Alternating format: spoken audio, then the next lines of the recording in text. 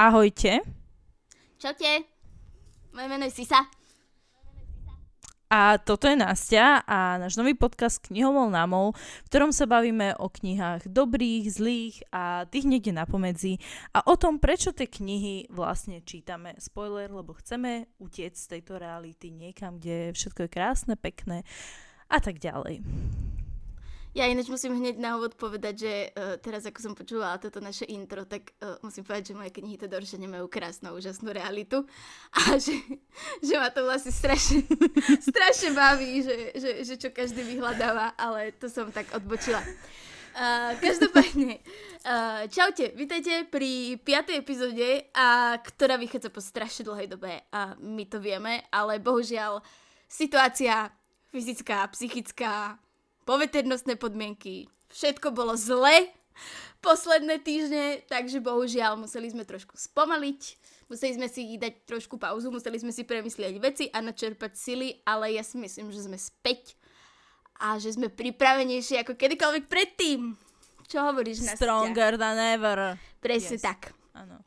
Takže tak, to som len na úvod, že sa teda ospravedlňujeme za túto pauzu. Dúfame, že najbližšie mesiace nás takáto pauza nečaká, ale myslím si, že každý druhý knihomol má psychické problémy, takže som si istá, že každý druhý posluchač absolútne bude chápať, ak by sa to náhodou stalo znova. Tak, dúfame, že teda do 2024 si prajeme mať nejaký stály schedule, ktorý budeme, kedy budeme dávať von veci, ale teda niekedy sa veci dejú a teda ešte taký shoutout. Dávajte si pozor na svoje psychické aj fyzické zdravie, dobre papajte, pite vodu, toto všetko. Veľmi dôležité veci. Mi sa páči, ako ty si pravíš stály nejaký schedule tohto podcastu a moja prvá myšlienka bola, že ja si prajem stály vzťah. Ale v poriadku. Dobre, ja si myslím, že si sa už na seba prezradila až príliš v tejto chvíli. Takže myslím si, že môžeme prejsť k tomu, o čom vlastne bude táto epizóda a ako ste si už určite všimli, je to 5. epizóda a my sme sa rozhodli, že každá 5. epizóda bude trošku špeciálna, že to teda nebude o knihách, ktoré majú nejaké tematické okruhy, ako ste mohli teda si vypočuť v posledných 4 epizódach, ale budú to nejaké knihy, ku ktorým my máme osobný a po prípade hlbší vzťah. V tento moment sme sa teda rozhodli, že to budú knihy, ktoré by sme si prečítali znova a ktoré by sme si vždy prečítali znova a podelíme sa teda s vami o to, čo nás nejako knižne formovalo a ktoré knihy my považujeme v našej nejakej knihomolskej ceste za najdôležitejšie. Tak a verím tomu, že niektoré tituly vás prekvapia, lebo napríklad ja som zistila, že ako ambasador fantasy v tomto podcaste mám iba jednu detskú fantasy knihu vo svojom zozname, takže tento diel bude naozaj zaujímavý, si myslím.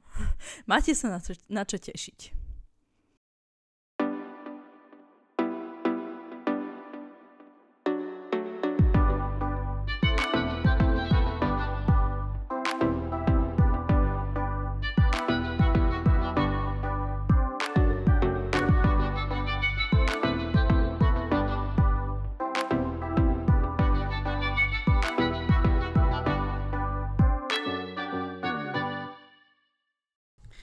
Dobre, tak začneme úplne z hurta, začneme rovno.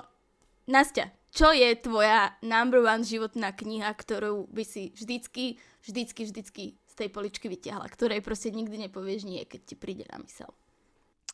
Vieš čo, ja začnem takou knihou, ktorú som objavila minulý rok, lebo ja si myslím, že tá kniha si zaslúži veľmi veľa chvál a veľa chvál aj dostala za ten čas, čo vyšla, ale pre mňa tá kniha bola naozaj taká formatívna, ako keby, že veľmi veľa vecí som si uvedomila pri jej čítaní. A je to paradoxne kniha I'm Glad My Mom Died od Janet McCurdy. Vyšla už aj v slovenčine. Je to, tuším, že som rada, že moja mama zomrela, alebo nejak takto je v preklade. A je to v podstate o detskej herečke, ktorú donútila do toho hereckého sveta jej matka a o všetkom tom abuse, ktorým si deti často prechádzajú v rukách rodičov. A musím povedať, že čítanie tej knihy, ona je strašne vtipne napísaná. Ty sa smeješ na veciach, na ktorých by si sa za normálnych okolností pravdepodobne nesmial. Naozaj, že je to proste také chvíle, že prečo sa vlastne smejem, že sa tak pozeráš na seba, že som ja monštrum, alebo čo sa tu deje. Ale zároveň veľmi vtipne sú tam napísané veci, ktoré sú extrémne bolestivé a ja ako človek, čo tiež často zľahčuje nejaké ťažké životné situácie tým, že si z nich robím proste prdel, tak pre mňa to bolo veľmi blízke a veľmi dobre sa mi to čítalo a ja som sa cítila, ako keby som sa rozprávala s kamoškou, vlastne jasné, že tú babu nikdy akože nepoznám a pravdepodobne nikdy nespoznám, ale zároveň som sa cítila počutá, videná a cítila som sa, že tak, ako keby, že tá kniha mi berie ťažké veci z môjho života, že zrazu proste nie som v tých veciach sama. Čiže to je kniha, ktorú po minulom roku mám na poličke, ktorú nikdy pravdepodobne nikomu nepožičiam a budem si ju len tak držať a objímať až dokým sa mi bude dať. No. A o tom si mi už ale hovorila, pokiaľ sa nemýlim. My sme sa už o tej knihe bavili. Takto. Vážení poslucháči, aby ste teda pochopili kontextu, tak nie je to úplne dávno, čo mne zomrela práve mamina a nemali sme úplne ideálny vzťah, čo spustilo teda potom veľký reťazec rôznych ďalších psychických problémov, ktoré určite nie sú vhodné rozoberať práve v tomto podcaste. Každopádne, nastína odpoveď na túto moju situáciu bola jedna z mnohých, teda samozrejme, aby som si prečítala túto knihu. A ja často nad tým premýšľam, ja vždy, keď idem do knihkupectva, tak tam tú knihu vidím, pretože ona je to v podstate akože bestseller, ešte stále v tejto chvíli podľa mňa, alebo teda aspoň pár mesiacov dozadu ešte stále bola, takže ona na pultoch sa stále drží a vždycky si poviem, že vždycky si na to spomeniem, že ty si mi hovorila, že na tú situáciu, ktorú ja prežívam, že si myslíš, že by to bolo ideálne. Ale ja strašný rešpekt pred tou knihou, lebo stále občas mám nejaký veľmi čierny a veľmi nevhodný vtipek, ktorý niekedy dokonca šokuje aj mojich kamarátov, ktorí sú odborníci na čierny humor. A občas mám teda takúto vec, že nejaký humor a tak, ale nie je to vždy. Hej? A preto mám ako taký rešpekt pred tou knihou, že aby ma to s prepáčením viac akože ešte nedodrbalo, lebo no, neviem, chcela by som si to prečítať, ale hovorím si, že asi je to kniha, na ktorú proste musíš byť mentálne nastavená, podľa mňa, a obávam sa, že ešte tam možno nie som v tejto chvíli. Ja tomu úplne chápem. Akože ja som sa tej knihy chytila v takom zvláštnom rozpoložení, že ja som si ju kúpila a nejak som bola taká, že som ju hneď začala čítať z fleku, ako keby som sa len tak hodila do tej knihy, bez toho, aby som si nejak uvedomovala, že vedela som sa o čom je, ale nejak som sa len tak do toho vplávala. A ja si myslím, že u mňa to proste ako keby, že tak zapadlo, ako taká tá matrioška do seba, že proste chcela som si prečítať niečo také, prečítala som si to a bolo to pre mňa oslobodzujúce, ale zároveň chápem, že prečo máš voči tej knihe taký rešpekt. Je to podľa mňa, že áno, zaslúži si tá kniha taký rešpekt, ale s tým, že ja mám pocit, že po tejto knihe dojížďak prichádza až tak neskôr, že ty si ju prečítaš, máš taký pocit takej, že aj ti je ťažko, ale zároveň ti je ľahko a zároveň zrazu si až po nejakom čase uvedomíš, že vlastne aký shit show to bol, že to všetko, čo si čítala. Že ako keby tá kniha ťa tak vovedie do toho, že najprv, že to, čo sa deje tej hrdinke, ona berie ako normálne, ako niečo, akože čo si myslí, že je OK, a až potom si začne uvedomovať, že vlastne to nie je OK. Čiže je to také zradné, ale zároveň si myslím, že toto je kniha, z ktorej by benefitovalo veľmi veľa ľudí, keby si ju prečíta. Veľmi veľa ľudí, ktorí mali nejaký komplikovaný vzťah s rodičom. Že si myslím, že to je proste kniha pre každého takého človeka. Takže je to vlastne kniha úplne pre každého, pretože ja nepoznám asi ideálny vzťah s rodičom u nikoho. Že nemám akože asi... ja poznám takýchto šťastných ľudí. Ja nemám asi žiadneho kamaráta, ktorý by bol taký, že s rodičmi máme úplne perfektný vzťah. Že vždycky tam proste niekde je nejaký ten kostlivec a len otázka je, že aký veľký je ten kostlivec a aká veľká je tvoja a rodičová rezistencia voči tomu kostlivcovi. Ale ako nepoznám asi nikoho, kto by bol úplne taký, že perfektné, úžasný, skvelý, proste vzťah máme. Vieš čo, akože ja poznám takých ľudí a mňa takí ľudia vždy trošička ako keby, že vystrašia. Že vždy som taká, že čo sa deje, že prečo? Že tam musí byť presne nejaký pes zakopaný v nejakom takomto vzťahu, ale áno, sú takí ľudia a tí podľa mňa presne píšu tie jednohviezdičkové recenzie tejto knihe, že rodičov si treba vážiť, akože doslova som videla takéto, že rodičov si treba vážiť, akýkoľvek sú a proste nemohlo to byť také hrozné a ty sa na tú recenziu pozeráš, že vlastne túto dievča ti popísalo najväčší abuse svojho života a ty vlastne píšeš toto, takže radšej by si mal držať hubu, ale I digress. Nastia, je to náš podcast, kľudne môžeš byť vulgárna. Na takýchto ľudí by som bola vulgárna, akože úprimne, že najradšej by som im dala takú šťavnatú facku, vieš, že takže keby ich stretnem na ulici, že...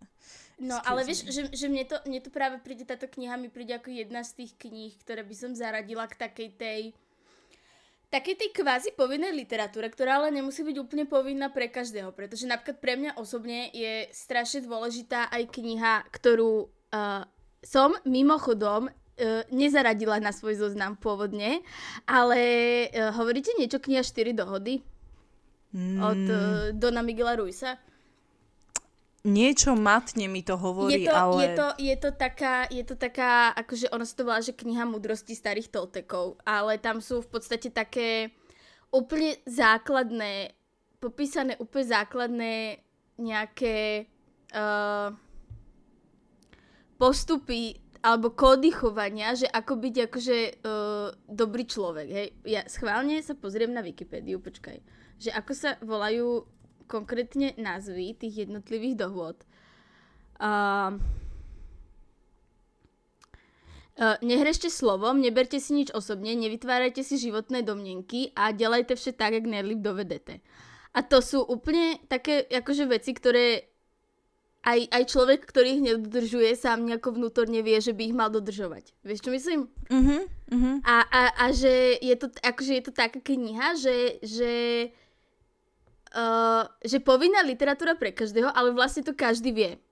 A presne keď hovoríš o tejto knihe, tak mi to ako tiež tak príde, že je povinná literatúra pre každého, aj napriek tomu, že každý vie, alebo že už žijeme teraz v dobe, kedy každý vie, že nemusí byť proste vzťah s rodičmi len dobrý. Hej. Žijeme už teraz v dobe, kedy vieme, že vplyv vzťahu, aký máme s rodičmi, v prípade, že nie je dobrý, je strašne formujúci a môže robiť akože strašný problém. A aj keď si to uvedomujeme, tak je asi dobré si o tom prečítať. Takisto proste tie 4 dohody, že všetky tieto 4 body my poznáme, ale asi aj tak je dobré si to raz čas zhrnúť. Áno. Čiže kľudne povinná literatúra pre každého svojím spôsobom asi. Podľa mňa áno, ja si tiež myslím, že tá kniha si zaslúži byť presne v takejto kategórii, že povinná literatúra pre každého, nie úplne pre každého, ale áno, presne tak, že síce, možno aj keď máš dobrý vzťah s rodičom, tak je fajn toto si prečítať, aby si nepísal také tie komenty, ako píšu tí ľudia s 1 hviezdičkou.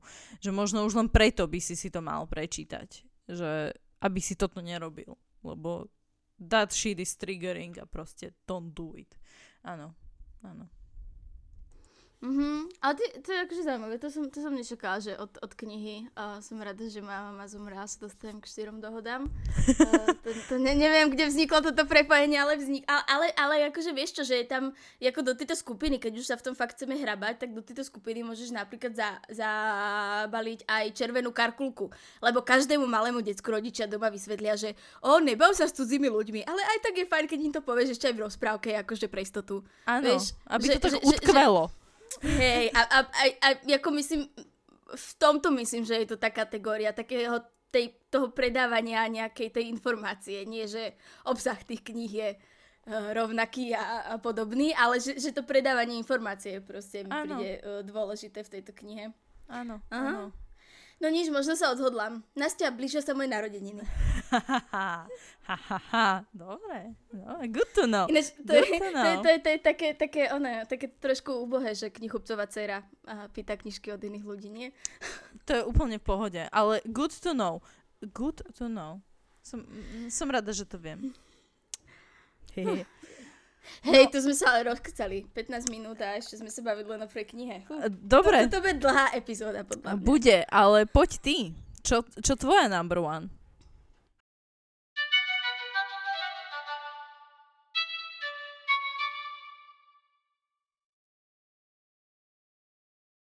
Ja som na to išla úplne z iného konca ako ty a ja som práve rozmýšľala, keď som akože sa chcela baviť o tom, že aká kniha alebo aká séria je pre mňa jedna z najdôležitejších, tak som na to išla tak, že aké knihy mňa dostali vlastne k čítaniu, pretože keby začnem čítať, keď som bola malá, tak tu teraz s tebou nesedím. A mám odpoveď, ktorá je absolútne zhodná podľa mňa s polovicou mojich rovesníkov. Pre mňa je absolútne najdôležitejšia a najformatívnejšia kniha, čo sa týka mojej knižnej cesty, Harry Potter. Celá séria Harryho Pottera. To sú knihy, ktoré som ja začala čítať, vďaka ktorým čítam dodnes a sú to knihy, ktoré ja čítam 2-krát za rok. Celú sériu. Úplne v pohode. Behom pár dní. Úplne tomu rozumiem. Akože jasné. Koľko detí, ja si neviem predstaviť, koľko detí reálne začalo čítať kvôli tejto sérii. Ja teraz nejak poviem fun fact, ja som tie knihy nečítala, dokým som nemala 24. Ja som si ich prečítala pred pár rokmi. Že celú tú komplet sériu. Ja 24 a pred pár rokmi. Preboha, Nastia, koľko už, bože, my sme tak staré, pokračuj. Ale proste ja som si tú knihu prečítala, neviem, že prečo som si ju nečítala predtým, ale nejak som sa zrazu uvedomila, že vlastne filmy som videla, milujem tie filmy, to ma vlastne tak zobralo do sveta fantasy, keď som bola malá, ale tie knihy som nečítala, čiže pred pár rokmi som dostala celú tú sériu na Vianoce a ja som si ju prečítala, tuším, že za 2 týždne som zhltla všetky tie knihy naraz. Takže úplne chápem, ja som bola tiež decko obsessed Harry Potterom filmami, nie knihami, ale presne toto. Hej, ale nemyslím si, že je to akože otázka iba nejaké minulé generácie, alebo že je to teda akože otázka našej generácie, ale tie knihy sa predávajú dodnes. Vieš, že ako dodnes stále, nehovorím, že už v takej miere, ale tie predaje sú stále obrovské. Hej, a myslím si, že stále ešte je to strašne kľúčová literatúra medzi tými deťmi, že ako ich teda prinútiť čítať.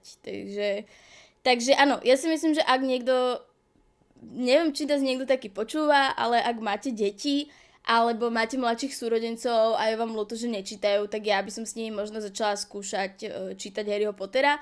A ešte teda taký protip, ja som začala Harryho Pottera čítať 3-krát a 3-krát som sa nedostala cez prvú kapitolu a na 4-krát som začala čítať od 2. kapitoly a tú prvú kapitolu som si potom prečítala asi až po 2 rokoch, pretože tá prvá kapitola naozaj ešte z toho detského pohľadu nie je zaujímavá. Takže ak by sa toto náhodou niekomu z vás stalo, že by vás Harry Potter nechytil v prvej kapitole, prvá kapitola nie je dôležitá, normálne ju preskočte.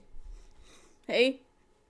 A začnite druhou a od druhej si myslím, že 90% ľudí sa chytí. Ja si myslím, že toto je knižka, ktorá by sa, podľa mňa sa to aj bude raz diať, že sa to bude normálne čítať na školách, lebo akože ako dostať decko k čítaniu? Dať mu dobrú knižku, ktorá ho prinúti sedieť na riti a čítať si. A toto je presne ten prípad, že myslím si, že toto by sa malo v školách učiť.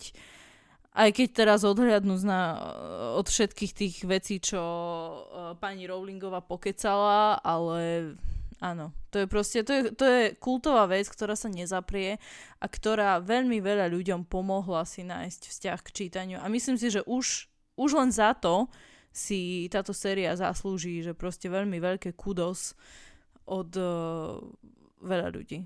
no. Áno, presne tak. Nemám už viac čo dodať. Proste Harry Potter for life. Ale ešte teda, aby som jedno vec povedala, a ja si myslím, že kľudne by sme si niekedy mohli spraviť aj podcast iba o Harry Potterovi. Lebo v poslednej dobe, alebo teda aspoň ja mám pocit, že čím viac toho Harryho Pottera čítam, tak tým viac tam hľadám akože nové a nové pohľady, hej, že keď som mala tých 11-12, začínala som to čítať, tak som absolútne Snape'a neznašala a nevykúpil sa ani tou poslednou knihou, hej, u mňa. Potom, keď som mala proste 16-17, tak Snape bol pre mňa absolútne akože role model a teraz je to zás proste iba abusive little shit, hej. O pár rokov neskôr. Že a vieš, že prešla som si jednou fázou, druhou fázou, vrátila som sa k prvej a strašne veľa vecí z tej knihy mám takto, že strašne je mi ľúto, že v tej dobe, keď som to začala čítať, som si ešte neanotovala knihy. Lebo strašne by som chcela, vieš, to nejak reflektovať, že čo som si o tom vtedy myslela. Takže, no nič, každopádne za mňa je to určite Harry Potter, čo sa týka čísla 1. Každopádne, Nastia, čo tvoje číslo 2? Keďže sa už bavíme teda o knižkách, ktoré nás formovali v čítaní a ktoré sú pre nás dôležité akože od toho detstva, tak ja by som išla do série od Tove Jansson a sú to všetky príbehy o Moomins alebo Múminkoch, tuším v preklade, aj keď ma to veľmi akože trápi vysloviť, ale teda tak. No, takže ide o týchto múminkov, alebo teda Moomins a to sú vlastne rozprávky, to je celá séria rozprávok a je to akože tak marketované ako rozprávky pre deti, ale čím viac to čítaš, sú to vlastne také creatures, ktoré sa podobajú niečo medzi hrochom, ale chodia na dvoch nohách a takto. A vlastne títo Moomins, oni sú, že proste oni, ja neviem, idú na maják alebo plavia sa po mori a takéto veci, ale všetky tieto rozprávky nie sú pre deti ani náhodou. A to si uvedomíš akože už keď nie si dieťa. Už keď si akože dospelý alebo mladý dospelý, tak tedy si začneš pomaly akože uvedomovať, že čo všetko v tých Moomins je ako keby že skryté. Ja som tuším, že pred pár rokmi videla aj taký, normálne, že taký iceberg, taký rozbor spravený, že o všetkých tých layers, že čo všetko je poskrývané pod tými postavami a tak ďalej. Že napríklad jedna z tých postav je spravená podľa priateľky Tove Janssonovej, ona bola lesba, ktorá vlastne žila so ženou, keď to ešte bolo zakázané vo Fínsku. A napríklad jedna z tých postav je, normálne, že tuším, že aj meno má to isté ako tá jej priateľka. A všetky tie rozprávky majú ako keby, že hĺbší presah. Že každý ten príbeh má nejaký hĺbší presah k tomu, že čo vlastne robí. Takže každá jedna tá rozprávka je absolútne pre mňa fascinujúca a si myslím, že síce som to začala čítať ako dieťa, čítam si to rok čo rok znova a znova a vždy tam ako keby, že nájdem niečo extra, niečo nové. O tomto som, ale takto počula som o tom, keď o tom hovoríš, tak to úplne mám pred očami a myslím si, že to máš aj vytetované, nie? Áno, mám také tetovanie, áno. Tak potom viem, o čom hovoríš, ale priznám sa, že toto mňa teda úplne obišlo. V Rusku, kde som vyrastala, tak to bolo celkom populárne. Ja si pamätám, že mňa do tohto namočila... Ale to iný kraj nás ťa. Ale mňa do toho namočila teta. Ona to mala strašne rada, tieto rozprávky. Ona tuším, že aj mne dala túto knihu ešte ako malej a ja som to začala mať akože strašne rada. Viem, že napríklad v Japonsku a vo Fínsku je samozrejme absolútny ošial za týmito postavičkami, nečudujem sa. Ale že ona mi tak doniesla tieto príbeh, že ona ich mala vždy strašne rada a nejak sa na mňa nalepili štýlom, že stále, keď myslím na nejakú knižku, že ktorá ma formovala v tom zmysle, že vraciam sa ku nej rok čo rok, tak to sú presne tieto príbehy. Že majú tak veľa skrytých významov, tak veľa ako keby, že nejakých odpovedí na otázky, že čo sa diali akože k nejakým historickým udalostiam a takto, že no táto kniha si u mňa akože definitívne na poličke zaslúžila veľmi čestné miesto. A to je akože jedna kniha, alebo to je nejaká séria, Ono alebo... sú také... Lebo ja mám pocit, že toho je strašne veľa, vieš? Že... Ono sú to vlastne ako keby, že také krátke príbehy, také snippets, že niektoré sú že short stories, niektoré sú že také dlhšie, tuším, že jedna je že normálne, že novel. Je ich strašne veľa, že akože tých príbehov, že je tam veľa rôznych postav, že akože celé sa to točí okolo jednej rodiny tých Mumins, ale teda rôznych známi a kamoší a takto, že tiež má akože vlastné spin-offy, dá sa povedať. A hej, je toho strašne veľa, ale každá tá story... A teda tá Tove Janssonová, ona si to aj celé ilustrovala sama. A to celé má ako keby, že taký veľmi zvláštny nádych takej mágie, že takej detskej mágie, ale zároveň, že ako dospelý chápeš, že... Neviem, že či tie príbehy boli písané s tým, že in the back of her mind, že či sedelo naozaj dieťa, alebo tí dospeli za tými deťmi. No. To znie zaujímavo. Každopádne neviem, ja už teraz mám strašne problém sa vrácať k takýmto akože kvázi do nejakého detského šatu zabaleným veciam, že už teraz napríklad aj keď čítam Harryho Pottera, sa k tomu vrátim, tak tie prvé 3 knihy úplne tak preletím, že to a prečítam z ich akože slovo po slove, ale že to mám prečítané napríklad, že za deň všetky 3, hej. A že už akoby mám také mám proste niekedy pocit, že keď už čítam takéto príbehy, teraz s tým všetkým, čo som za celý život prečítala, že už to občas až moc prekombinujem. Vieš? Že už mám niekedy pocit, že tam vidím aj to, čo tam nie je. Neviem, či sa ti to občas deje, ale presne sa potom cítim ako, že 6. ročník slovenčina a Jožko Mrkvička mal modré závesy, aby autor demonstroval smutok jeho duše a pritom Jožko Mrkvička má proste len rád modrú farbu. A vieš, a že mám už ako myslím si, že by som nebola vhodný adept pre tieto knihy už teraz.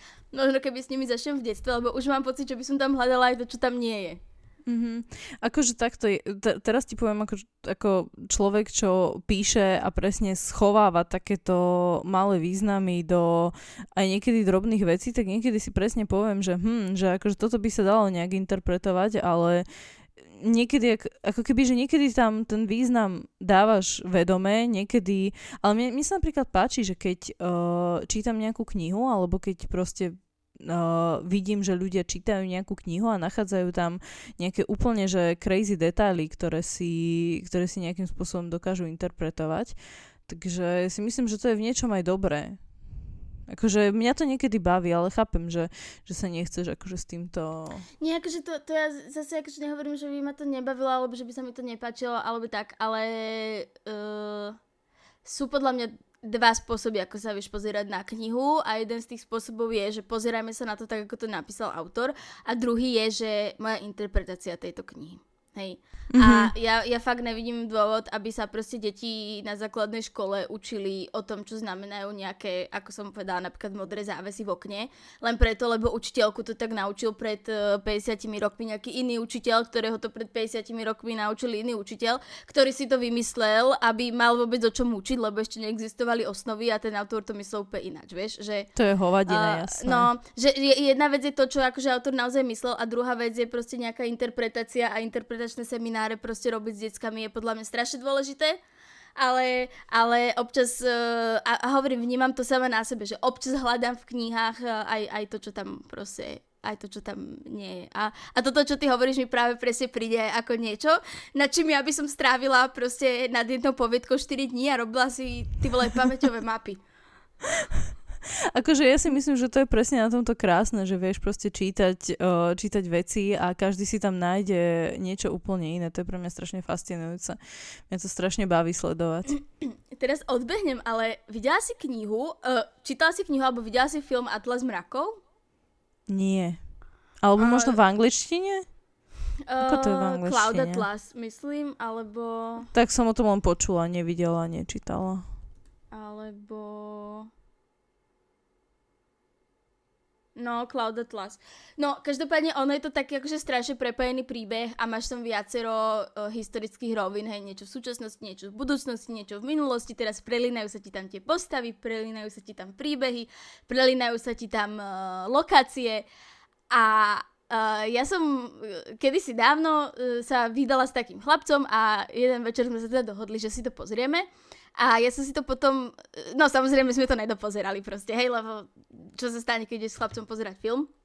A potom som si to teda pozerala sama a potom som si od neho aj požičala knihu a potom som si ešte aj od druhého kamoša požičala knihu a prečítala som ten Atlas Mrakov asi 2-krát behom 1 mesiaca a mne tá kniha uškvarila mozog, lebo tam bolo toľko presahov, odkazov, crossoverov, všetko sa nakoniec prelínalo, spínalo, zlievalo. Ja prísam Pánu Bohu, že ja som v tej knihe podľa mňa našla odpovede na všetky otázky, len proste neviem, že som ich tam našla. Mne úplne mi pokazila tá kniha mozog. To je presne to, čo, vieš. A pozri si aspoň ten film. Pozri si ten film a skús si potom predstaviť, že keď uvidíš ten film, čo sa si môže diať v knihe a predstav si potom malé chudatko Sisu, ktorá... Dva zošity mám, len proste nejaké pamäťové mapy na Atlas Mrakov. 2 zošity. Wow. Hej, okay. takže preto hovorím, že úplne asi nie som hodný adept. Akože napríklad takáto kniha tiež nie je kniha pre mňa, že by mi to kazilo mozog, lebo mne by to kazilo mozog tiež, takže toho by som sa asi tiež tomu vyhla, no. To je už too much. Takéto niečo už je too much. No ale aby sme sa teda dostali aj ku knihám, ktoré vám rozhodne neuškvária mozog a nemusíte pri nich myslieť, tak do svojho zoznamu som samozrejme zaradila aj takéto knihy. Pretože Harry Potter je síce séria kníh, ktorá ma naučila čítať, ale naučila ma čítať knihy, ako je napríklad... Percy Jackson a Divergencia a tak ďalej. Hej, taká tá nejaká základná výbava mladého knihomola pred 10 rokmi. Viete si to pre Hunger Games a všetky tieto knihy. Asi vieš, o čom hovorím. Jasné. Teraz, jasné. Ale ešte tu potom bola druhá odnož literatúry mladého knihomola a to bol napríklad Twilight alebo 50 Shades of Grey. A ja si myslím, že presne to, že ja som do svojho zoznamu zaradila knihy ako Twilight a 50 Shades of Grey ako knihy, ktoré by som si prečítala znova a ja hneď vysvetlím, ale aj prečo by som si ich prečítala znova, aby ste si nemysleli, že som už úplne proste pacnutá na hlavu. Ale že podľa mňa ten moment, kedy vyšiel Twilight a vychádzali knihy ako Divergencia, Percy Jackson, Hunger Games a spol, tak vtedy sa podľa mňa knižná scéna rozdelila, alebo knihomolská scéna rozdelila. A tí, čo išli po tých následovníkoch Percyho Jacksona a presne takých tých Hunger Games a tohto štýlu, z toho sa stali knihomoli ako tí, že fantasy a až potom romantika vo fantasy. A tí, čo išli po Twilighte a po 50 Shades of Grey, tak z toho sa stalo to, čo som ja teraz, že proste dark romance a čím horšie a temnejšie, tým lepšie proste. Že... to by mala byť naučná teória. Akože, ja si myslím, wow. Že to je jeden z tých zásadných momentov, kedy sa akože rozdelila knihomolská scéna a nielen akože na Slovensku, ale aj vo svete, lebo všetky také tie akože skupiny, ktoré riešia nejaké akože spicy knihy a kľudne aj akože vyslovene, lebo sú skupiny na Facebooku aj na Discorde, ktoré riešia priamo napríklad dark romance a tak vždycky je tam to, že prvý bol síce Twilight a 50 Shades of Grey, lebo, a to ináč neviem, či vieš, ale 50 Shades vzniklo ako fanfiction na Twilight pôvodne. Preto sú v rovnakej kategórii u mňa. Áno, to bol pôvodne fanfiction a preto to vysvetľuje tak veľa vecí. To vysvetľuje strašne veľa vecí. Aha. Okay. No wow. A v týchto skupinách sa strašne často stretneš s týmto názorom, že všetci sme začínali pri 50 Shades of Grey, pretože nebolo nič iné. Mala si možno nejakú Rosamunde Pilcherovú a tak, ale to akože není akože chick literatúra. A mala si potom možno nejakú Anais Ninovú alebo Georgia Millera a tak ďalej. A to je akože erotická literatúra, ale strašne filozofického charakteru už, hej? Že to je zase niečo iné.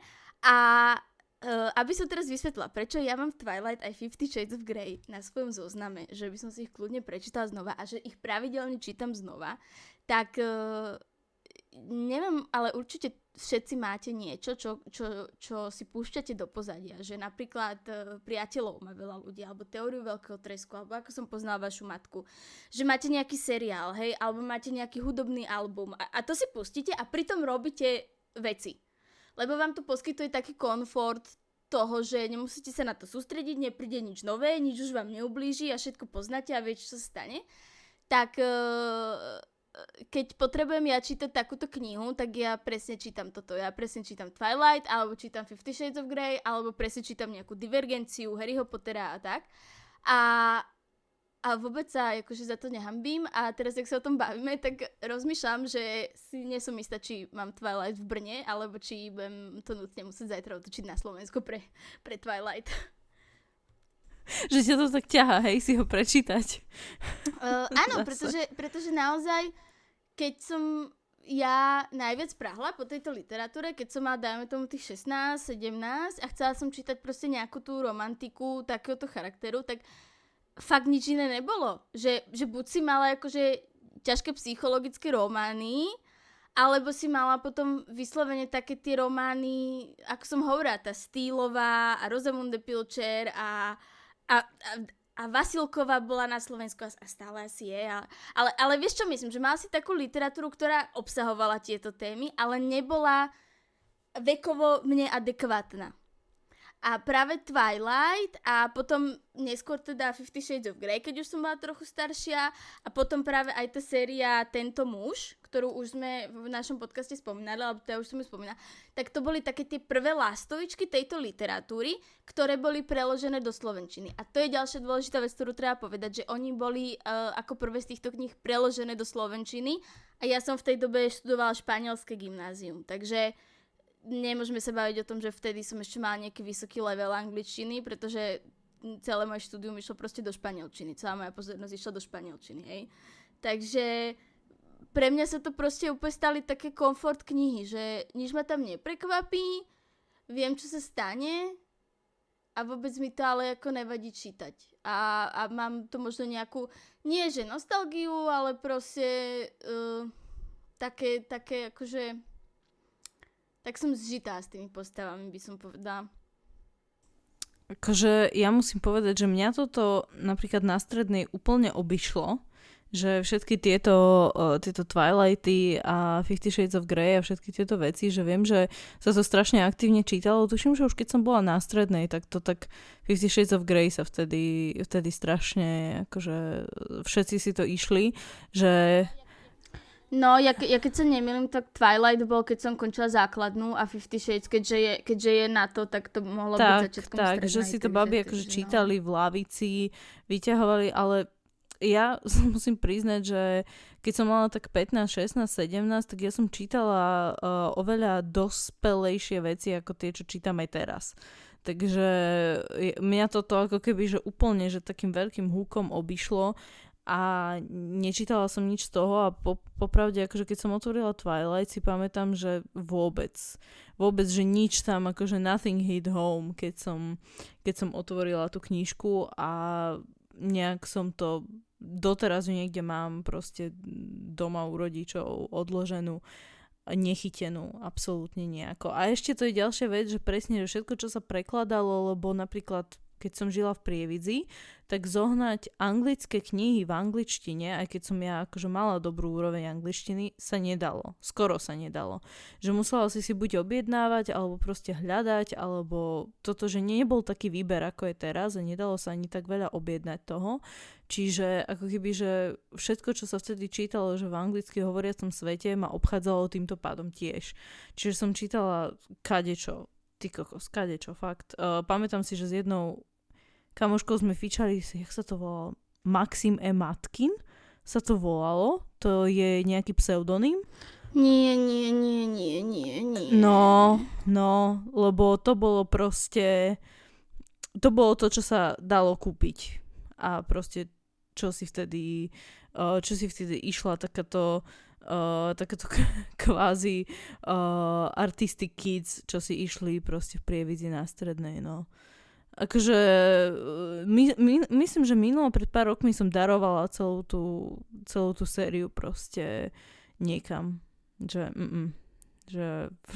jasné, ale no. Takže toť moja stredná, no. Ale ono, akože celkovo ja mám pocit, že vieš, že a teraz neviem, ako by som to proste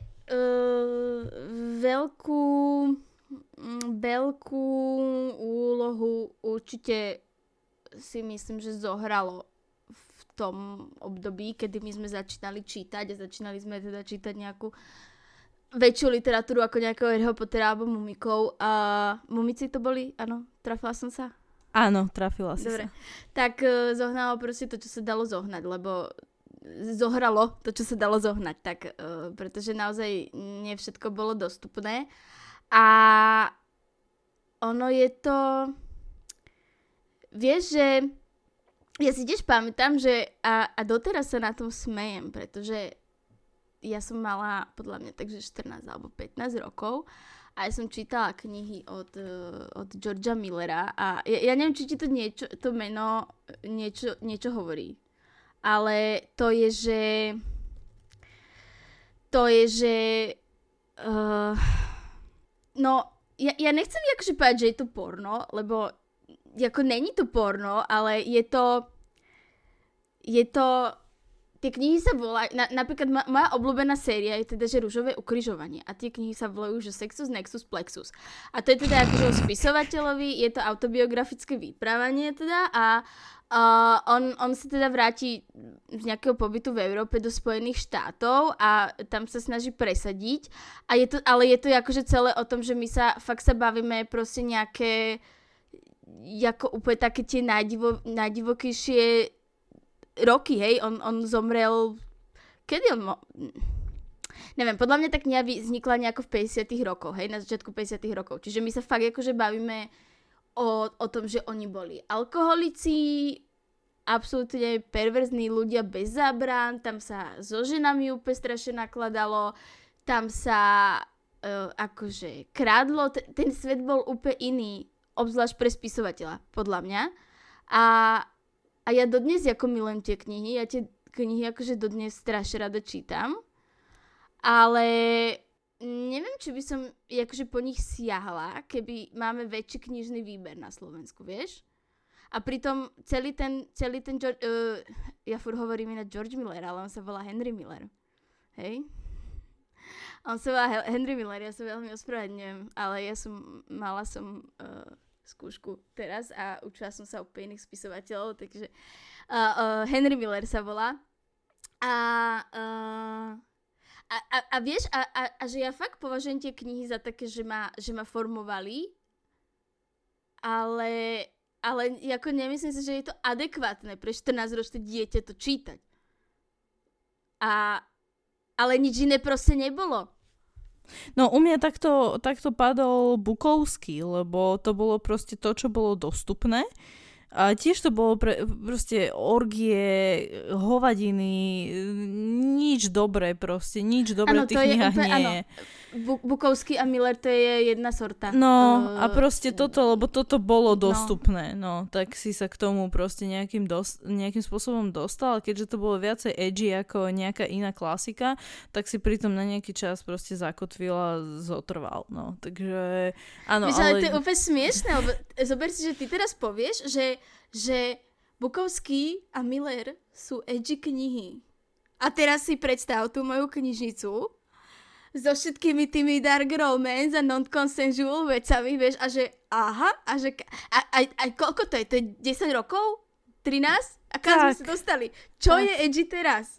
Vieš čo, akože podľa mňa tieto Bukowski a tieto veci sú viacej edgy a viacej, ako to nazvať, viacej nekonzumovateľné ako akýkoľvek dark romance, úprimne, že teraz, keby si mám vybrať, tak si oveľa radšej prečítam niečo z tvojej knižnej poličky, ako hento, lebo tam sa diali horšie veci a vidíš, žijem, som tu. To si len myslíš, Nastia, to si len myslíš. Myslím si, že nie. Nevieš, to, čo si počula, že ja čítam, bola, že špička ľadovca. Ale ten ľadovec siaha, že Titanic, ktorý, akože ten ľadovec, do ktorého Titanic narazil, nebol tak veľký, aký veľký je ľadovec mojej knižnej poličky z Dark Romance. No. Dobre, poďme sa pohnúť ďalšej knihe. Dobre, no poď asi teda nám prezradiť svoju ďalšiu knihu. Myslím si, že horšie ako Twilight a Bukowský to nebude. Takže vôbec sa toho neboj a poď a prezrad nám, čo máš ďalej na svojom zozname. Nie, nebude to horšie, ale tentokrát to bude niečo úplne z iného súdka a je to I'll Be Gone in the Dark od Michelle McNamara. Je to kniha veľmi zaujímavého charakteru a mňa strašne fascinuje tým, že je to vlastne investigatívna kniha o novinárke, ktorá vyšetruje takú sériu vražd a znásilnení, tuším, že v San Francisku sa to dialo. A ona vlastne, tá žena, zomrela pár rokov predtým, ako toho človeka, ktorého ona proste hľadala, že to bola jej obsesia, že vlastne celý život zasvetila tomu, aby hľadala tohto vraha a jeho cez DNA chytili pár rokov po jej smrti. A tá kniha nie len, že je strašne dobre napísaná, ale zároveň je tam ten presne bittersweet moment, že ty vidíš všetky tie veci, čo ona robila na to, aby toho človeka našla a vlastne ona sa nikdy, ty vieš, že ona sa nikdy nedozvedela tú odpoveď na to, že kto to presne bol. Čiže pre mňa je táto kniha taká, že ja som ju čítala, tuším, že 2 alebo 3 krát a vždy mi tak utkvie v pamäti, že keď si tak akože spomeniem na knižky, ktoré mali na mňa dosah, tak toto je jedna z nich. A máš to, akože vychádza to u teba z toho momentu, alebo z toho pocitu, že ona sa to teda akože nedozvedela. Že to je to, čo na teba zapôsobilo, hej? Že si s ňou kvázi prežila ten život a potom ty si ten, čo sa to dozvedela, ona nie. Hej? Chápem to správne. Presne. Ty máš taký pocit z tej knižky, že ty ju vlastne dočítaš a zrazu si uvedomíš, že vlastne ale ten človek sa našiel, že ono to končí, tuším, že tak melancholicky, že on stratí svoju akože power, keď sa k nemu priradí nejaká tvár. A tá tvár sa priradila, ale až na to, že ona to síce hľadala celý život, ale no, ona sa to nikdy nedozvedela. Aj keď by sa mala, ona zomrela akože mladšia, tuším, že tam bola akože nejaký accident alebo niečo také.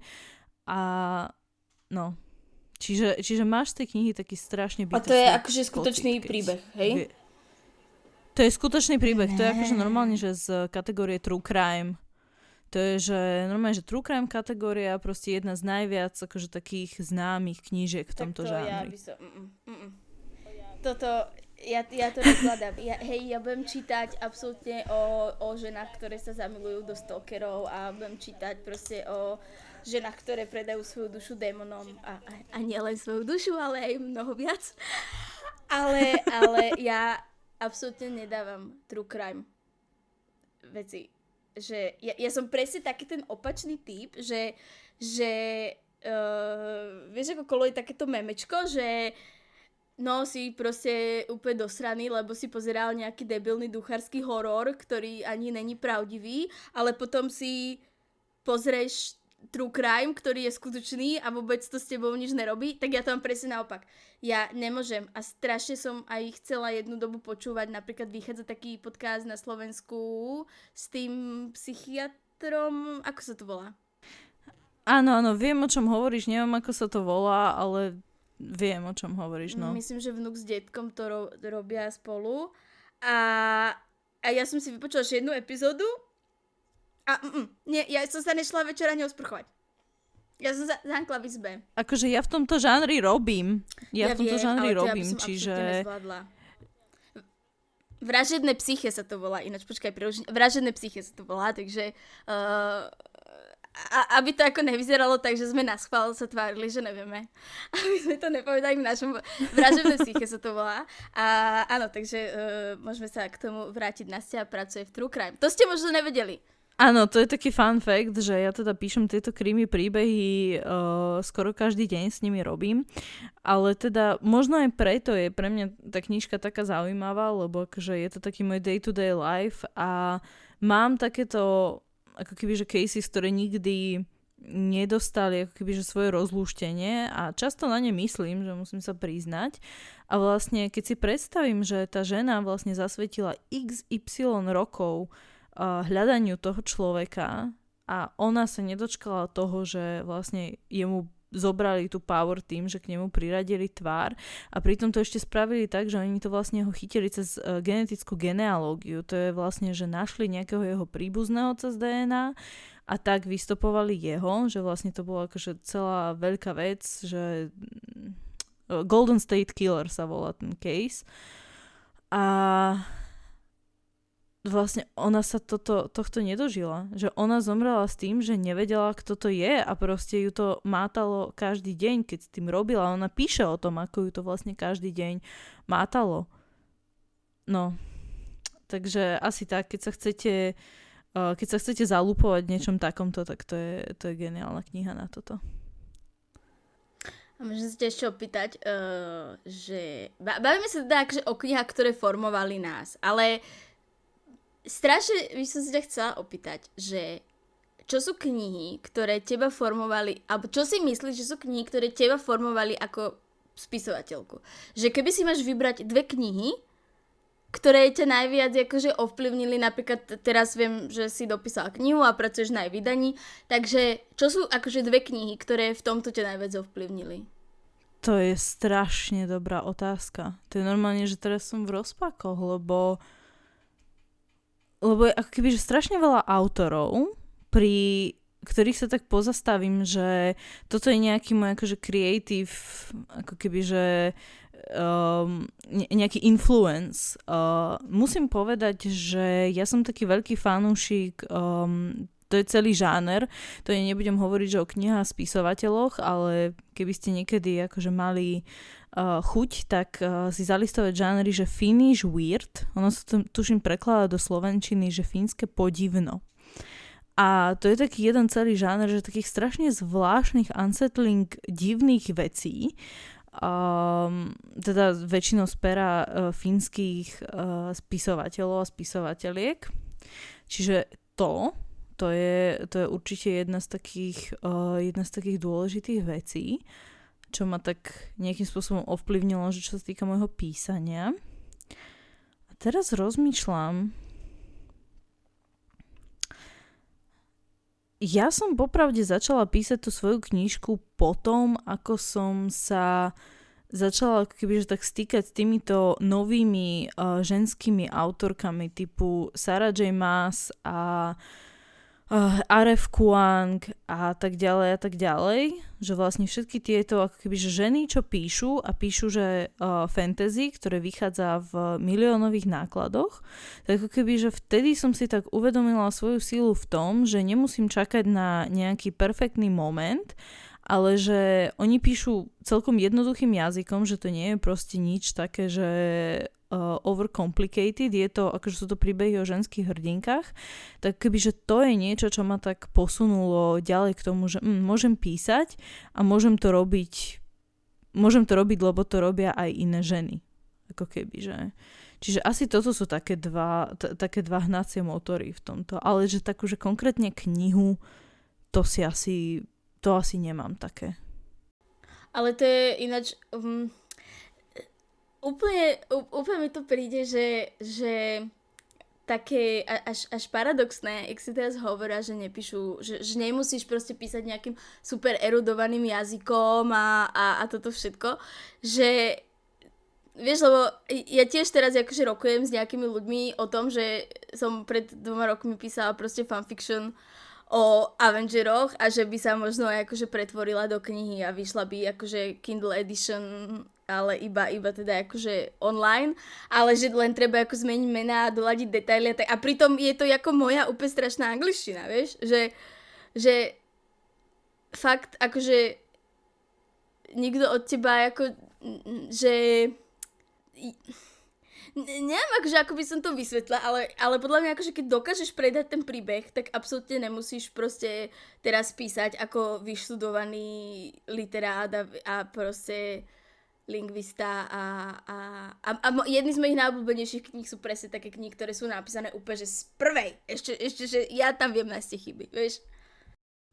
No, toto je paradox toho, že ja som akoby, že mala strašne veľký rešpekt, že keď som začínala písať po anglicky, písať v akomkoľvek jazyku, že som mala strašný rešpekt ako keby pred literárnym písaním, že som bola vždy taká, že to musia byť také vety, že na 3 riadky, 5 riadkov, že ako to budem robiť, nejaké slova, synonyma, ktorých som ani v živote nepočula a takéto veci a potom si zrazu uvedomím, že to, čo vychádza častokrát a čo sa dostáva na rebríček New York Times je úplne, že shit writing.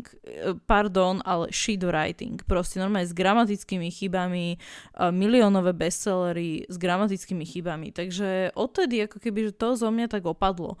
Že nebojím sa teraz, že aj keď akože teraz áno, hľadám si agenta v US alebo v UK a párkrát mi prišlo také, že I do not connect with the writing. Ja som vždy, že OK, ale to nie je, že môj writing je shit. Že to je to, že proste you do not connect with it. Že keby, že už nemám taký ten rešpekt voči tomu až taký strašný, ako som mala kedysi. Vieš, ale na to je super príklad Cruel Prince. Akože, zober si, jak je tá kniha napísaná, že jazyk... Kriste, páne, to áno, vieš, že jazyk tej knihy je úplne ako keby ho písalo, že 30 hlav z Oxfordu, ktorí študujú angličtinu 60 rokov a obsah, že nič. Čau.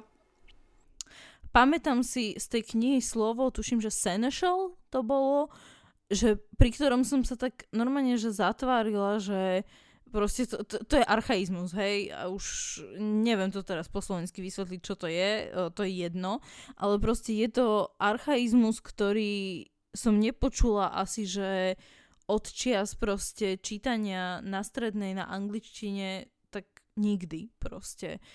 A presne, akože Cruel Prince je u mňa taký veľký disappointment, že síce som to prečítala, ale bol to veľký disappointment u mňa. Ale pritom, akože vyslovene iba po jazykovej stránke, keď si odmyslíš ten príbeh, tak to je, vieš, že aspoň teda mne, ako človeku, ktorý nemá vyštudovanú angličtinu, mi to príde ako absolútne, že krásna, univerzitná, čistá, spisovná, poetická, literárna angličtina. Je. A pritom, ako čítaš tú knihu a ide ťa jebnúť. Doslova, bohužiaľ, ináč sa to nedá povedať. No, akože ja som sa tým lúskala strašne ťažko. A to nie je, že tým, že akože som nerozumela, hej, rozumiem, všetko rozumiem, ale proste normálne, že mi to, ako keby, že vieš, že je proste jazyk, ktorým píšu niektorí ľudia, ktorí jedine po anglicky to viem pomenovať, že flows from the page. A toto bolo ako jazda na starej rozjebanej husenkovej dráhe, kde sa musíš furt zastavovať, aby si sa dostal naspäť na začiatok toho sentence, ktorý čítaš, lebo proste kým ho dočítaš, tak stratíš celý point toho, čo čítaš. A to bolo presne moja jazda Cruel Prince. Proste. Ten Stolen Air som ani nezačala čítať a neviem, či ho začnem niekedy čítať. Úplne sme sa dostali od kníh, ktoré si prečítame znovu ako knihám, ktoré si neprečítame už nikdy. Ale k tým sa dostaneme v nejakom inom podcastovom epizóde, ale áno. Dokonca si myslím, že by si podcast zaslúžila aj epizóda, že do not finish. Áno. Alebo že almost didn't finish. Dobre, tvoja kniha. Moja kniha, znova, veľmi generická odpoveď, ale teda mám tam Malého princa. Mám tam Malého princa z toho dôvodu, že ja si myslím, že tam Malého princa úplne z rovnakého dôvodu, z akého dôvodu tam mám presne ten Twilight a presne ako tam mám tých 50 odtieňov sivej a všetky tieto divergencie Hunger Games a Percy Jacksonov a tak, že to je akože kniha, ktorú ja poznám náspamäť niektoré časti z tej knihy, hej, že absolútne mám tú knihu nažitú, načítanú, nacítenú, poznám ju odpredu, odzadu a myslím si, že to je kniha, ktorú by si naozaj mal prečítať každý. Lebo tu sa bavíme o tom, že tá kniha má prínos aj príbehovo, má prínos aj literárne a je to proste tak dôležité literárne dielo, že to, a tak krátke literárne dielo, že to naozaj zvládne prečítať každý. Takže toto je podľa mňa tá kniha, ktorú nie len, že ja si vždycky prečítam, ale ktorú podľa mňa by si mal prečítať naozaj každý. To je akože jedna z tých vecí, ktoré akože podľa mňa by mal každý v živote absolvovať. Fair point. Akože je to absolútna klasika. Ja som to čítala ako decko párkrát, ale u mňa sa to napríklad na zoznam nedostalo. Ale to je podľa mňa zase tiež o takom subjektívnom vnímaní hlavne tejto knihy. No. Ale áno, je to timeless. Ja, ale vieš, že pre mňa ale akože naozaj veľkú úlohu zohráva aj tá dĺžka tej knihy, pretože poznáme strašne veľa klasiky, akože poznáme fakt knihy, ktoré keď povieš, že si nečítal, tak ľudia sa na teba pozrú, že toto si nečítal, ty nevieš, o čom to je.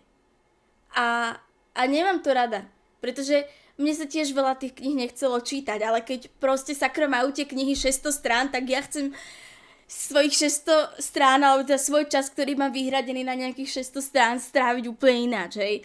Ale Malý princ je 3-hodinová otázka. A ako myslím si, že ak niečo chcete spraviť pre svoje chápanie literatúry a aby ste mohli teda povedať, že áno, čítal som niečo významné z literatúry, tak Malý princ je to najmenej, čo môžete spraviť a dávam toho strašne veľa. Takže z toho dôvodu ho mám na zozname, že absolútne by som ho zaviedla ako povinného, že každý aspoň raz. Akože teraz asi odpadne môj učiteľ slovenčiny a literatúry zo strednej, ale napríklad také veci ako Vojna a mier a väčšina slovenských klasík sú veci, ktoré som nikdy nečítala a ani ma to nejakým spôsobom netrápi, musím uznať, že ako keby, že som taká, že na tieto knihy si podľa mňa človek musí buď dozrieť a si povedať, že chce si to prečítať a chce sa cez to trápiť, lebo niekedy to je trápenie, takže je a nemôžeme si to povedať inak, ale hej, keď je to proste takýto krátky žáner, tak neprečítať si krátky žáner, ktorý ti zaberie doslova, že možno hodinu alebo 2 tvojho života je také, že ako keby, že tu je, že všetká tá práca už bola urobená za nás, že je to krátke, je to zaujímavé, je to zvláštne a takže hej, no, že toto je také, že neprečítať si je také zvláštne, no. No, že vieš, že ja by som fakt akože presne tieto knihy, ktoré si ty spomenula, že nejaké slovenské klasiky, alebo hej, Vojna a mier, alebo môj milovaný príklad, že ja som prečítala každé jedno slovo v úžasnom diele Anna Karenina. A v živote by som to nikomu nepriala a nikoho by som nenútila to čítať. Akože ako človek narodený v Rusku, tuším, že tam som nezvládla tiež. Že za polovicu som sa nedostala, keď si tak spomeniem, že že aj keď som mala tú výhodu, že ja som to mohla čítať akože v origináli, hej, že väčšinu týchto vecí, nie. Proste ešte ten jazyk, ešte aj pre native speakera, ten jazyk je, že to je zase proste ten cruel prince situation, že začneš čítať nejaký riadok a musíš si ho prečítať 2-krát, lebo kým sa dostaneš ku koncu, tak zabudneš, že čo bolo na začiatku. Tak toto boli presne tie príklady. No áno a vieš presne do toho kontrastu, keď postavíš práve toho Malého princa, tak tam sa ti to krásne otvára, že nikdy by som nikoho nenútila čítať proste niečo ako na tento štýl, hej, že ako myslím si, že aby si čítal Tolstoja, tak naozaj musíš mať veľké seba zapretie alebo byť divný alebo ako niečo.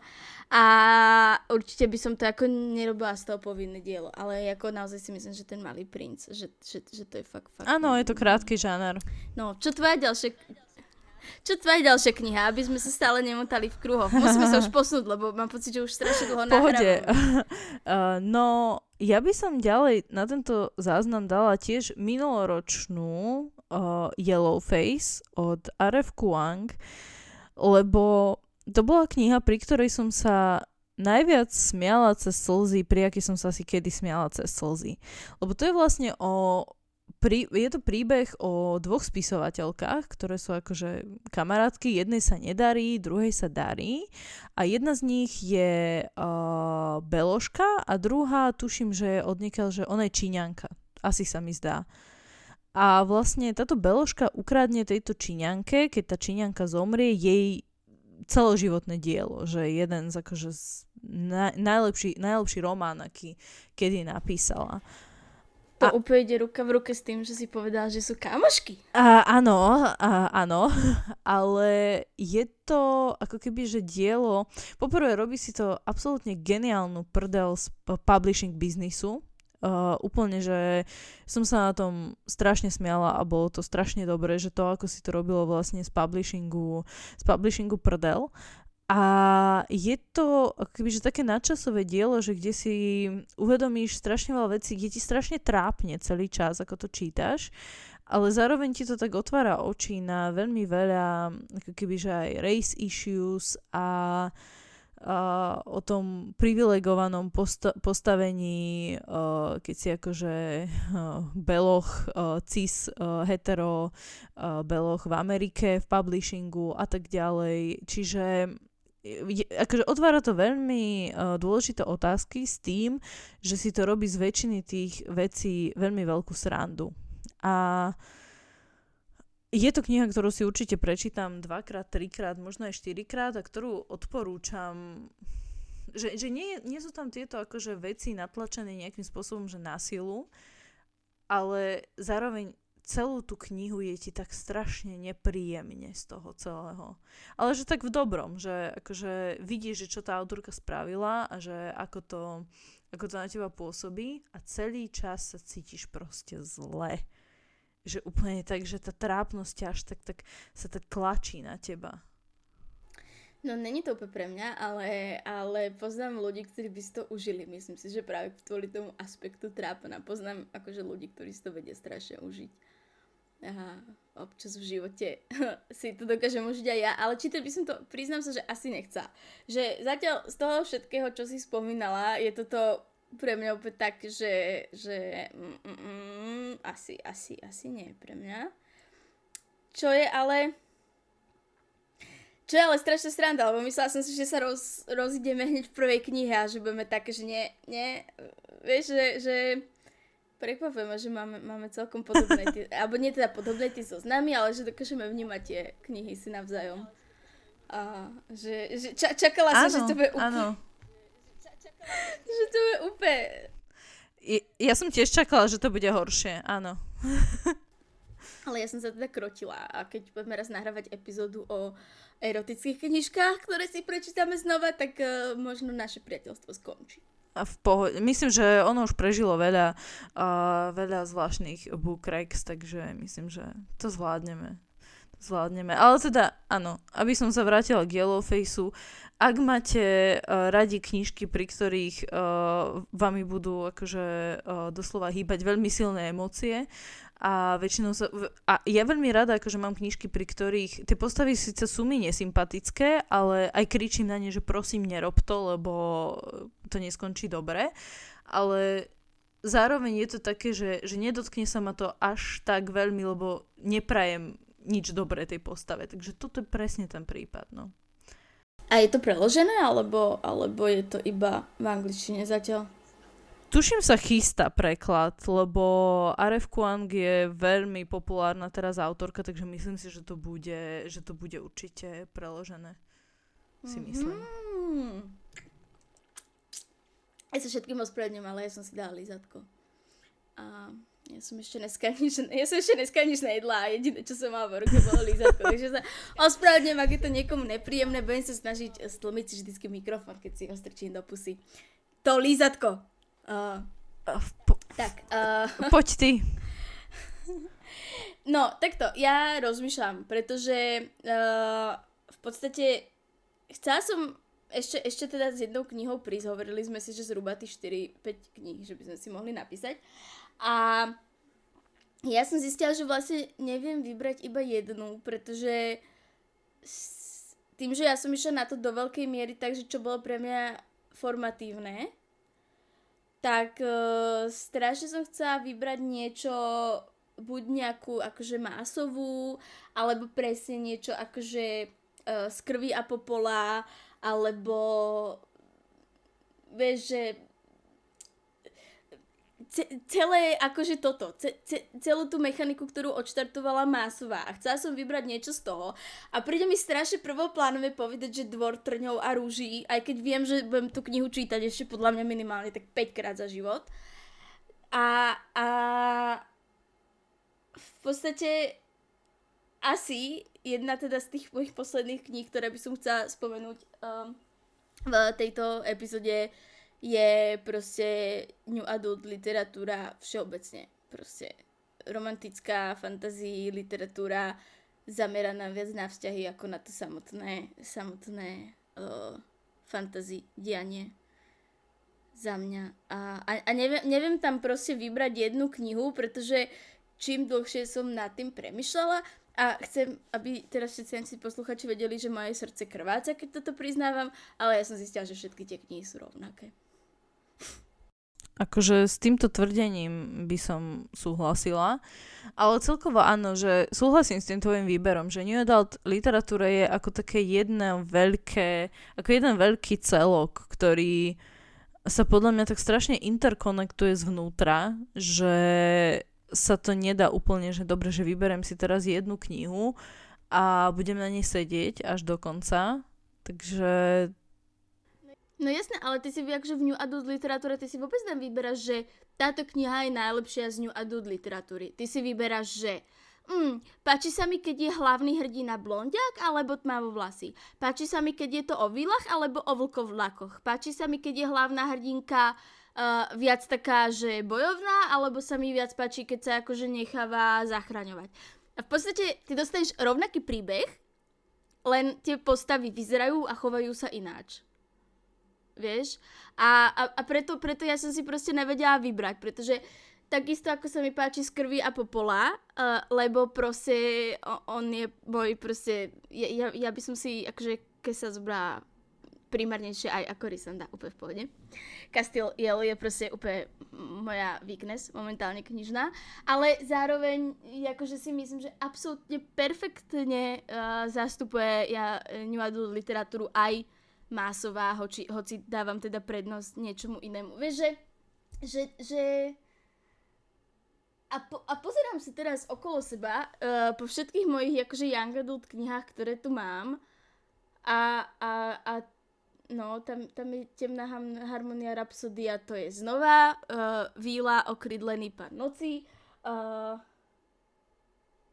No, proste, hej, tie knihy sú proste rovnaké, a mne to jedno, lebo tie knihy sú úžasné, ale sú proste rovnaké. No. Sú. A prečítam si ich znova. Sú. No, neviem, či to je dobré, alebo zlé. Teraz som zdeprimovala samu seba, ale úplne, že taký útok na vlastnú integritu. Hej, tiež som sa tak zamyslela, či to je dobré alebo zlé, že to je takto, že to je podľa mňa že na takú dlhšiu debatu, do ktorej sa nebudeme namáčať teraz, ale áno, sú proste rovnaké. No nič, takže každopádne akože kniha, ktorú si prečítam znova, je proste nejaká kniha zo žánru new adult literatúry určite, pretože je to proste pre mňa strašne pohodlný žáner, strašne dobre sa mi to číta a vieš, je to také, že baví ma to, ale zároveň pritom nemusím mysleť. Upokojuje ma to, dáva mi to taký nejaký ten môj komfort, ale zároveň mám taký ten thrill, že preboha, čo sa stane proste. Že má to... A väčšinou to má proste ten správny pomer. A už je to len o tom, že nájsť si to, čo funguje tebe. Či už ide o to, či si vyberáš, ako vyzerajú tí hlavní hrdinovia, alebo viem, že ty si napríklad mala zase problém s tou krvou a popolom kvôli hlavnej hrdinke, tak budeš čítať proste niečo, kde zase tá hlavná hrdinka je tebe bližšie. Vieš, že No, proste to si myslím, Tam že... si každý ako keby, že vie nájsť presne niečo, čo jemu pochutí. Hej. A dobre, Nastia, tak, daj mi každá ešte jednu knihu. Daj ešte jednu knihu, určite ešte nejakú jednu máš. Alebo kľudne aj dve, ak máš. Tak poď. Mám jednu ešte. Je to Crying in H-Mart. Hneď ti poviem aj autorku.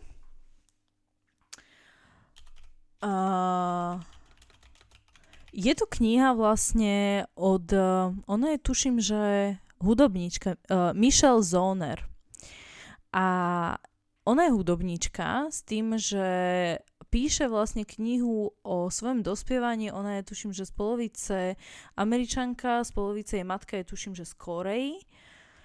A vlastne ona píše o jedle a o dospievaní a o svojom živote, ale všetko to píše skrz jedlo. Ja mám strašne rada takéto knihy, ktoré ako keby, že rozprávajú o nejakej foreign cuisine, povieme to takto, a zároveň to tak prepletajú s tým životom tej nejakej komunity. Čiže toto je podľa mňa jedna z kníh, ktorá to úplne dokonalo odzrkadluje a podľa mňa je to kniha, ktorá by mohla zaujímať a tiež aj ľudí, ktorí majú napríklad komplikované vzťahy s rodičmi, lebo tam tie vzťahy sú extrémne komplikované a sú ukázané cez jedlo, čo je úplne, že absolútne fascinujúca vec. Keby ste v tom chceli nájsť ešte aj humor na druhu, tak tá jej popová skupina, v ktorej ona je aktérkou, sa volá Japanese Breakfast, takže no absolútny vtip na druhu. Áno. Alebo teda možno to není vtipné, ale ja som sa pobavila, no a viem, že mám divný humor. Nevadí, ideme ďalej. Ty si dosť ale na takéto životopisné, tragické príbehy však? Veľmi, áno. Ja mám veľmi rada tragické životopisné príbehy, ešte keď sú tam nejaké mommy issues alebo niečo a ešte keď tam je jedlo, tak úplne, že všetky moje boxy sú ticked, takže áno. Mám veľmi rada takéto veci. Niečo to asi hovorí o mne, ale to ja vôbec zase nedávam. Ja to mám presne naopak, že ja idem po knižkách, ktoré sú, že absolútny unik z reality. Že, vieš, že romantika, erotika, vášnivé vzťahy, žiarlivé muži, dark romance a úplne, že akoby chápem, čo ty sa snažíš si navnadiť čítaním týchto kníh a chápem, že ti to funguje asi ako nejaká psychická očista alebo tá psychologická očista, ale mne tá psychologická očista funguje úplne ináč, že ja idem proste úplne na knihy, že hej, to je strašná sranda, že jak to na každého vplýva ináč. To by kľudne mohlo byť na nejakú epizódu. Hej, máme taký iný vkus, ale zároveň si myslím, že sa to krásne doplnilo jedno do druhého dneska, takže si myslím, že je veľmi fajn. No a nebojte sa, milí posluchači, nenechám vás sklamaných. Ako posledná na mojom zozname je kniha Hunting the Line. Najtemnejšia kniha TikToku o žene, ktorá sa zamiluje do svojho stalkera. A Nastia práve... Normálne som počula, ako jej duša vystúpila z tela. To bol zámer, aby si to počula. Počula som to až sem. Každopádne, pokiaľ akože nemáte žiadne akože triggers a vôbec sa nebojíte čítať aj drsnejšie a temnejšie veci, tak Hunting the Line je must. Vy viete, už podľa mňa ste to už pochopili za tie 4, teda teraz už 5 epizód, že som veľký zastanca dark literatúry. Takže ak sa chcete dostať do dark literatúry a neviete, kde začať, tak rovno skočte šípku do najhlbšej vody a Hunting the Line. Nech sa páči. Nemáte za čo. A keď sme pri tom, tak dneska večer si prečítam nielen Twilight, ale aj Hunting the Line. Ja si stále myslím, že keby si mám vybrať medzi Hunting the Line a Bukowským, tak si vyberiem Hunting the Line, ale možno je to moje zbožné prianie. Ale teda... Nastia, ja ťa poznám.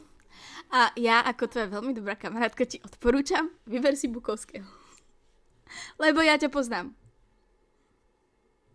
Ale ja som ti predsa dala Dark Romance knihu. Áno, ja som sa tam ešte nedostala, musím sa priznať, ale chystám sa na ňu, takže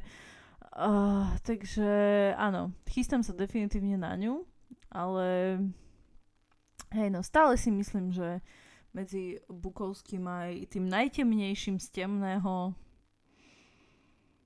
aspoň to je napísané ženou, tak si poviem. Dobre, tak ja keď budem dneska čítať nejakú z tých mojich kníh, tak ja ti odfotím ti nejakú stranu a pošlem ti niečo z toho, dobre? Dobre, vieš čo?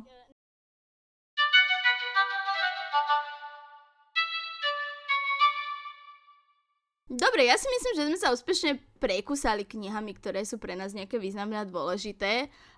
Úprimne, keď vidím ten časový rámec, tak strašne mi ťa ľúto, že to budeš strihať.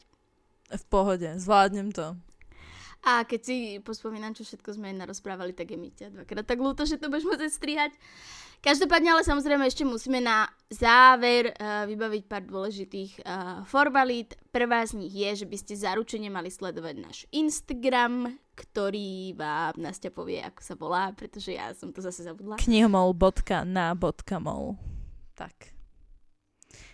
Áno, a na našom Instagrame momentálne prebieha anketa, ktorú ale určite budeme vyhadzovať ešte viackrát, aby sme si urobili taký nejaký prierez a prieskum a vedeli sa nejako odraziť, pretože by sme chceli začať robiť book club. Tým, že Nastia je situovaná v Bratislave, tak premýšľame buď nad možnosťou nejakého offline book klubu v Bratislave, ale keďže ja som dievča, ktoré má strašný problém s tým, že všetko je v Bratislave, tak momentálne sa hráme aj s nápadom, že by to mohlo byť online, takže určite nás tam sledujte a keby máte záujem o nejaký náš book club, pridať sa k nám, čítať knihy s nami a debatovať s nami o knihách, tak sa určite vyjadrite, aby sme to vedeli tak nejako vymyslieť, aby sa vás vedelo zapojiť čo najviac. Tak. A to si myslím, že je v tejto chvíli všetko.